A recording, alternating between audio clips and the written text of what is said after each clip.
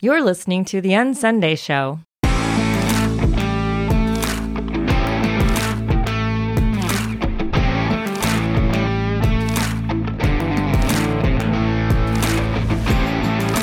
Leaving behind religious obligation to find a more authentic expression of Christ in us. This is The Unsunday Show.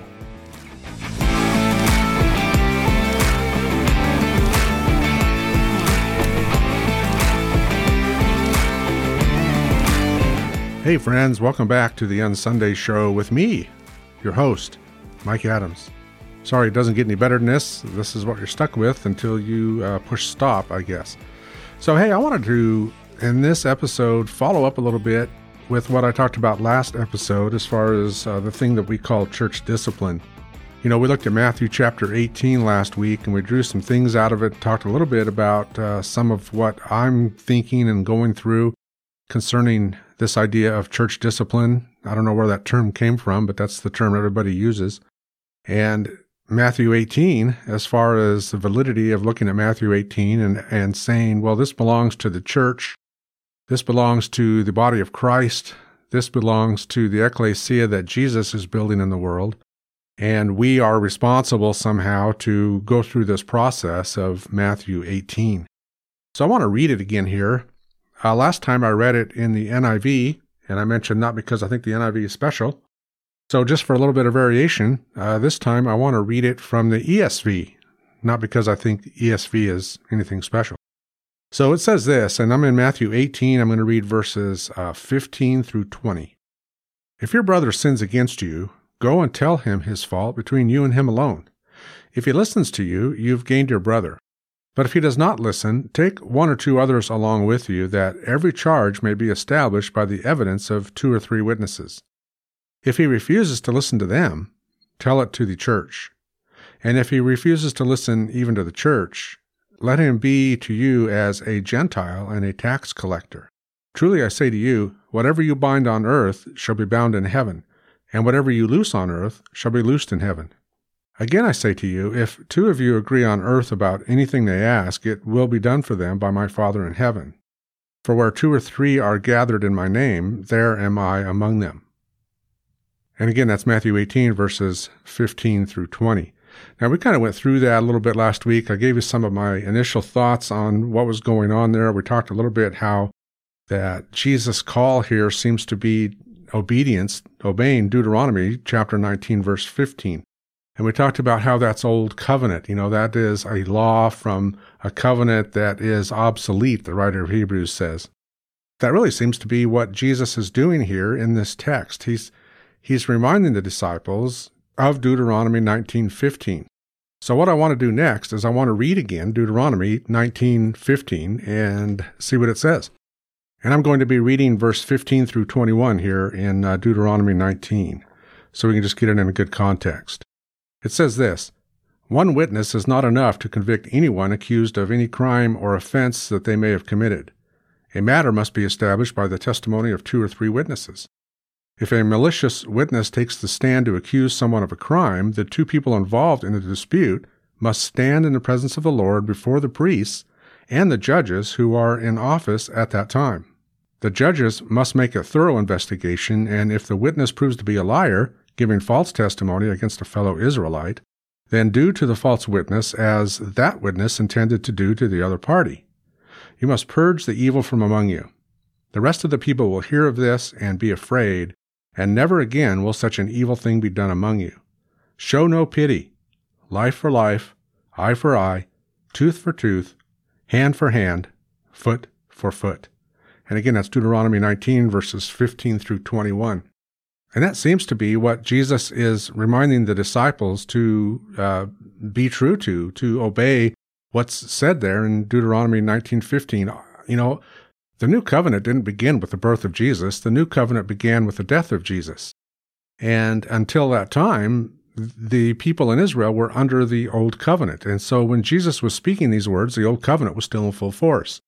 It was about to end. It was, you know, as the cross was drawing near, the death of Christ was drawing near, the old covenant was about to end at this time, but historically, those that heard Jesus say this were still under the old covenant, as was Jesus. we're told that Jesus was born of a woman, born under the law. And so Jesus himself was all about keeping the law of Moses. He didn't come to break the law. He didn't come to abolish the law. He came to fulfill the law. And he did it without sin. So it seems to me, again, that what we see here in Matthew is a call to obey Deuteronomy 19:15. Now, I have to ask the question, do I need to obey Deuteronomy 19:15? And do you have to obey Deuteronomy 19:15? Like I said, the Old Covenant ended abruptly at the death of Jesus, and the New Covenant began just as abruptly at the death of Jesus, making the Old Covenant obsolete. The two have never overlapped, and this text is heavy in Old Covenant verbiage. We talked about that in the last episode. So it seems to me that this text is designed more for someone living under the law at the time of Jesus, someone living under the Old Covenant at the time of Jesus, as a reminder of what Deuteronomy chapter 19 and verse 15 and following has to say. And again, it's heavy in Old Covenant verbiage, Old Covenant wording, and it's spoken to Jews who were living under the Old Covenant.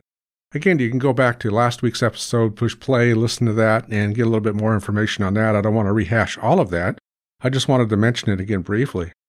The second thing that I want to talk about in this episode is to simply ask the question, do we follow this process in Matthew 15 when we are doing what has been termed church discipline? And the answer is no, we don't. We don't go to someone privately, and sometimes we might, but then we don't take, one or two witnesses with us and establish every word and then go right to the ecclesia, to the assembly. If this is the church here, then we don't take it right to the church. We can't. Why?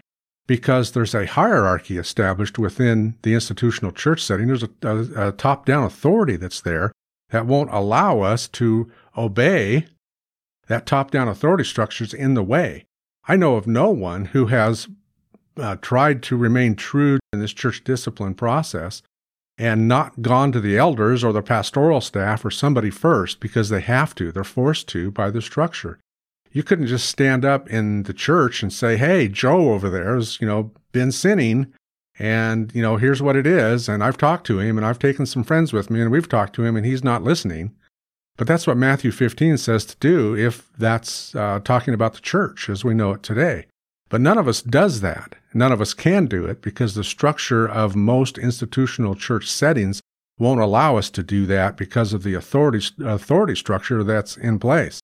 And if you want to know more about authority structures and kind of where I'm at with that, again, you can go back and listen to a plethora of episodes here on the Sunday Show and find out, what I think about top-down authority and what Jesus said about top-down authority. It shall not be so among you, but you got to be a servant.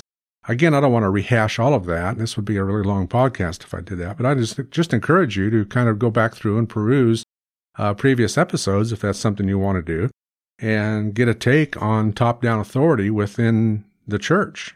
So the answer is no, we don't follow this. We can't follow this. The top-down authority that we have in place in most of our institutional church settings makes doing what Jesus said to do impossible.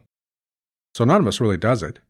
Third, and this is kind of speculation on my part, this whole discussion that Jesus had with his disciples and whoever else was with him at the time may have been in response to a question. It seems to kind of pop out of nowhere, and someone may have asked a question that never really got recorded. I mean, I don't know. We don't know, but it's possible. If someone asked the question, hey, what do I do when, this is coming up and I can't really do what I'm told in the Old Covenant as far as, taking care of the sin issue with someone, if they've sinned against me or if they've, sinned in some other way and it's become a real problem and I can't really deal with it because Rome is here. Rome is in the way. And we talked about that a little bit in the last episode, how that the Jews were under Roman rule, and so they weren't free to do what Deuteronomy said. I mean, we just read it. Deuteronomy said, listen, if the guy turns out to be a liar, then let the innocent party do to the accused what the accused was going to do to the innocent party. I mean, that's wild. And then he said, an eye for an eye, an arm for an arm, hand for a hand, however he worded it, life for life, show no mercy. Well, the Jews couldn't do that because they were under Roman rule.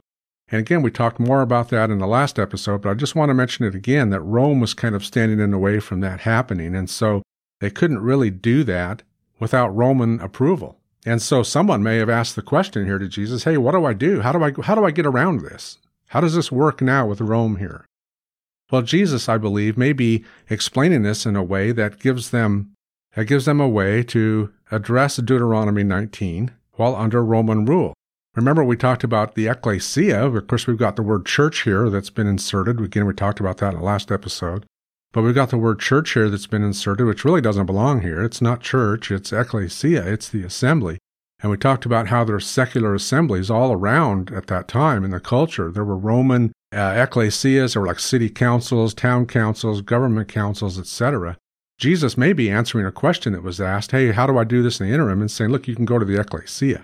You can tell it to the ecclesia if you need some kind of legal action done on it, if you need a decision done on it.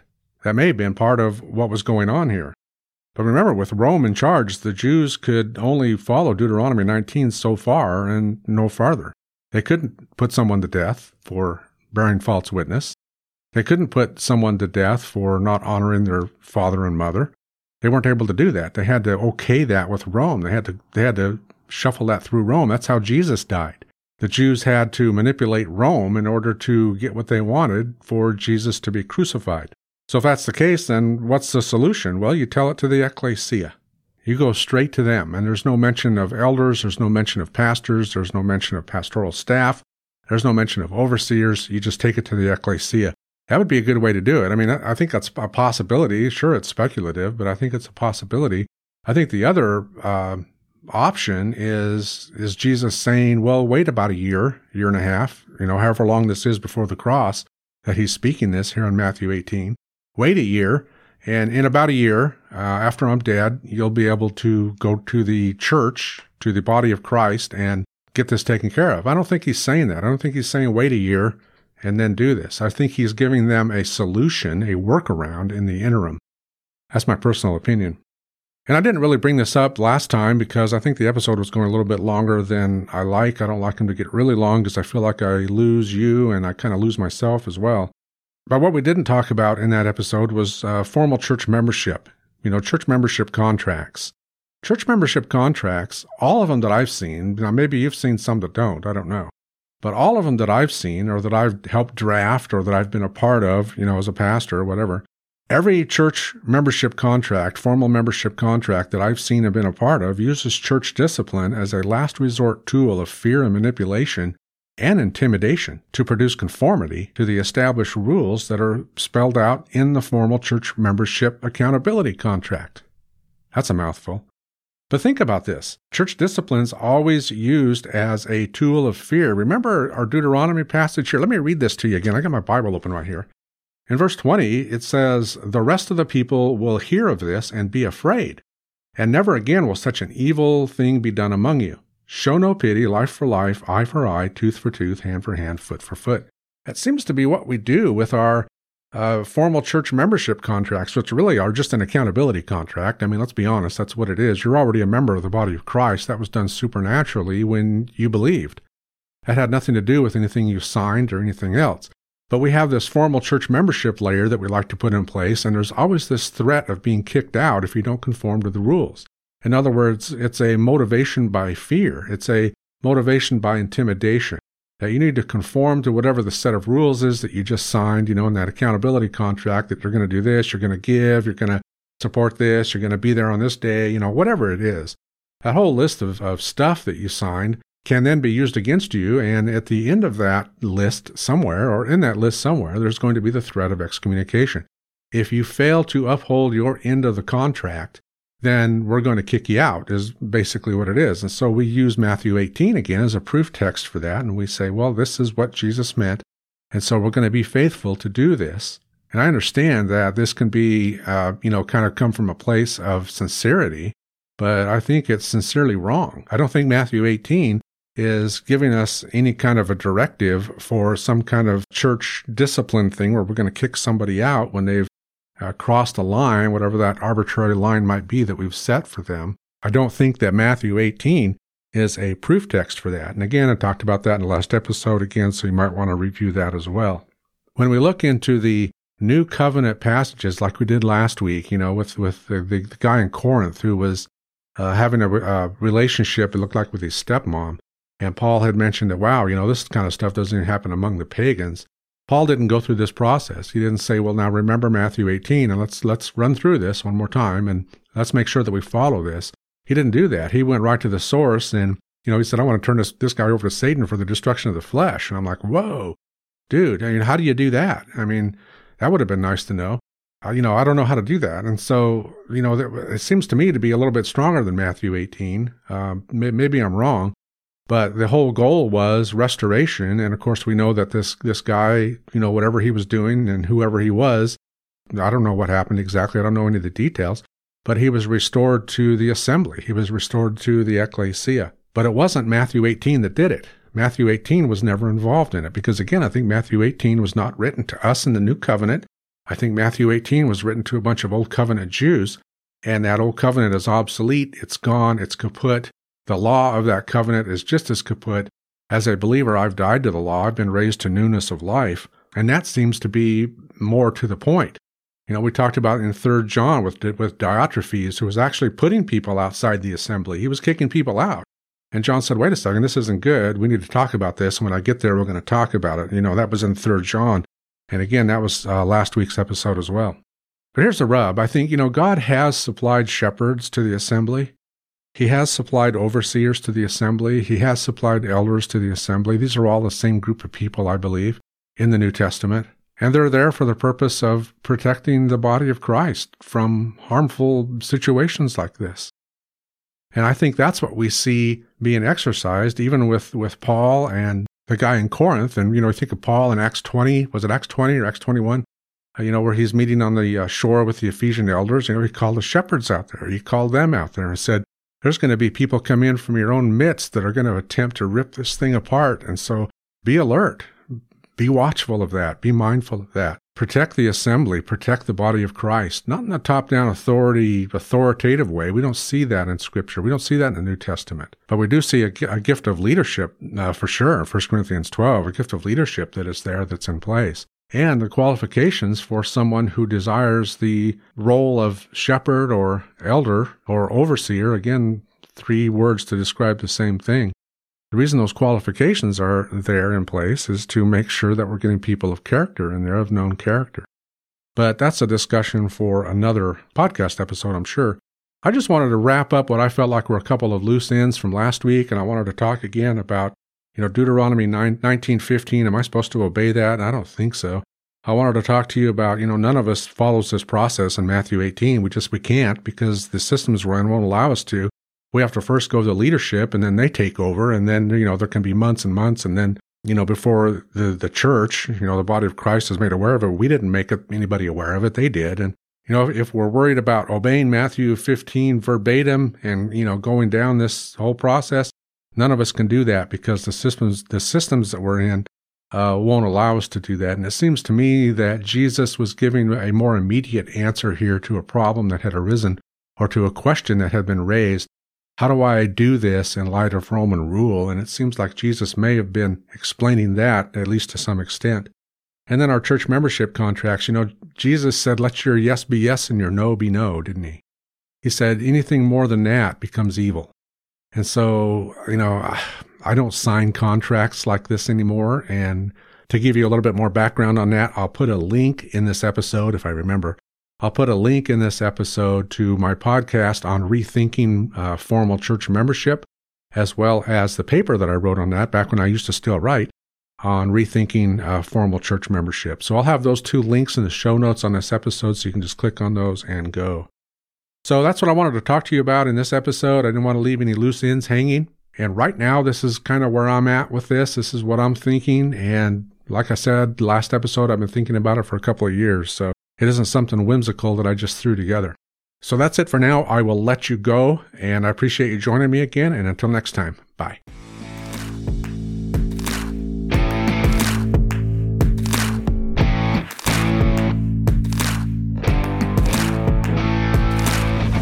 Thank you for joining us on the UnSunday Show. To be a part of this ongoing conversation, visit us online at unsunday.com.